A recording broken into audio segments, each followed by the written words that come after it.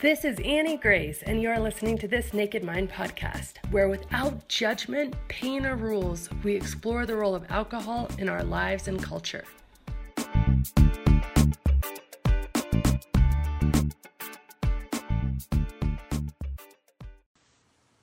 Hi friends, this is Annie Grace, and I am the author of This Naked Mind, and I am answering questions.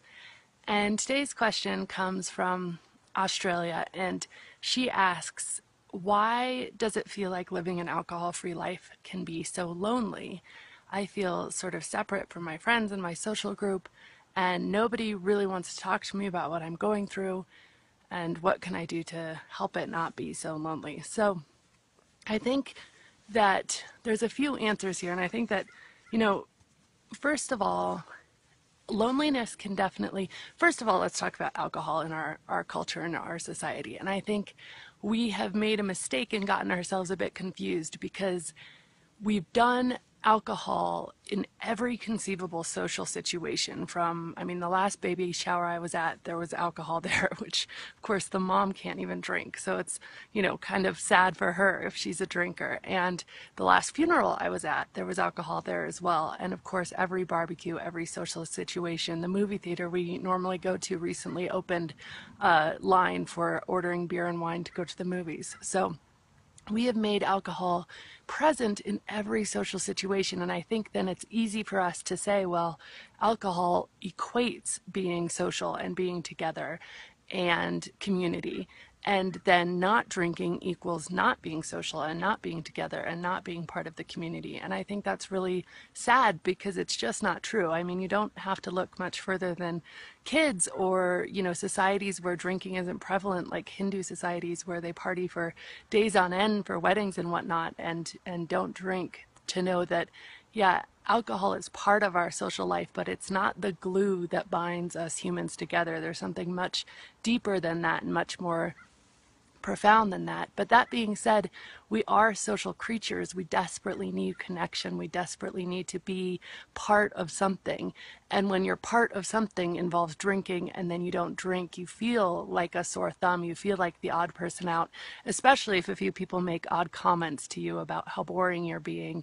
And then you can really internalize those things. And I can definitely relate. A friend of mine recently wrote me and he had read the book and he was really thankful that he's no longer drinking. And he said the best time was when he was at the party and he was so pumped about not drinking. And then eventually all his friends got drunk enough not to realize he wasn't drinking. And then they started treating him normally.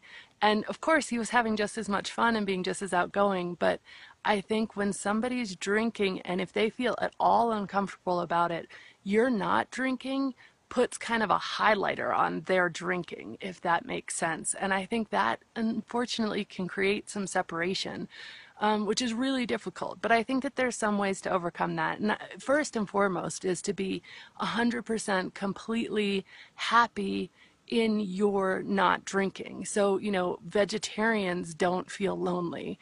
When I gave up soda, I didn't feel lonely about it. And that's because the decision was mine and mine alone. And granted, being a vegetarian or not eating meat isn't the same socially as drinking, but the decision really needs to be made completely for you. And the decision needs to be made from a place of, truly changing your perception and belief to where you realize with all of your mind that alcohol isn't doing anything for you.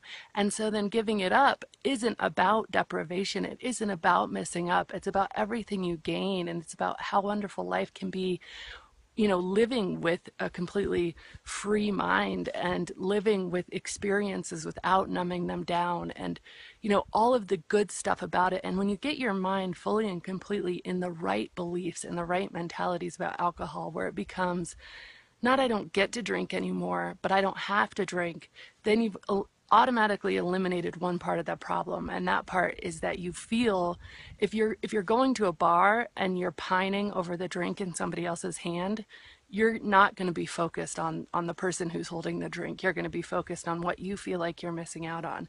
If you're going to the bar and you're not only not pining over the drink in somebody else's hand, but you're pretty pumped that you're drinking an iced tea and you feel secretly really happy about that, then you're going to be able to focus on the person who's drinking with really authentic conversation, and that's immediately going to create connection. So I think how you approach it and where in your heart you feel about drinking, if it's a deeply personal decision that you've made because you're happy about it, and because your unconscious mind and your unconscious beliefs about alcohol have been changed to the point where you don't even want to do it anymore, then that becomes a situation that you can build a really good social life on.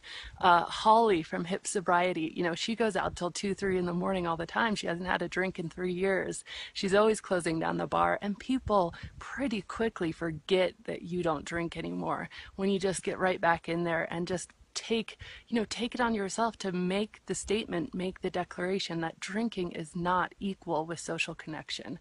And I think that's really important. So, it definitely doesn't have to be that you are lonely. And I think on top of that, just trying to get back into your normal social life and spending time with people you actually care about. There's so many communities online, and I know virtual camaraderie is not the same, but there's Hello Sunday Morning, join Club Soda. If you're a woman, there's Soberistas. There is, the Naked Mind community, thisnakedmindcommunity.com. So many places where other people are going through the exact same stuff. So I'd encourage you to join one of those and just get support. But thank you so much for the question, and I will continue answering questions. So put them in the comments or send me a message. Again, this is Annie Grace, author of This Naked Mind. This has been Annie Grace with This Naked Mind podcast. Thank you so much for listening. You can learn more at thisnakedmind.com. And please remember to rate, review, and subscribe, as it really helps us spread the word.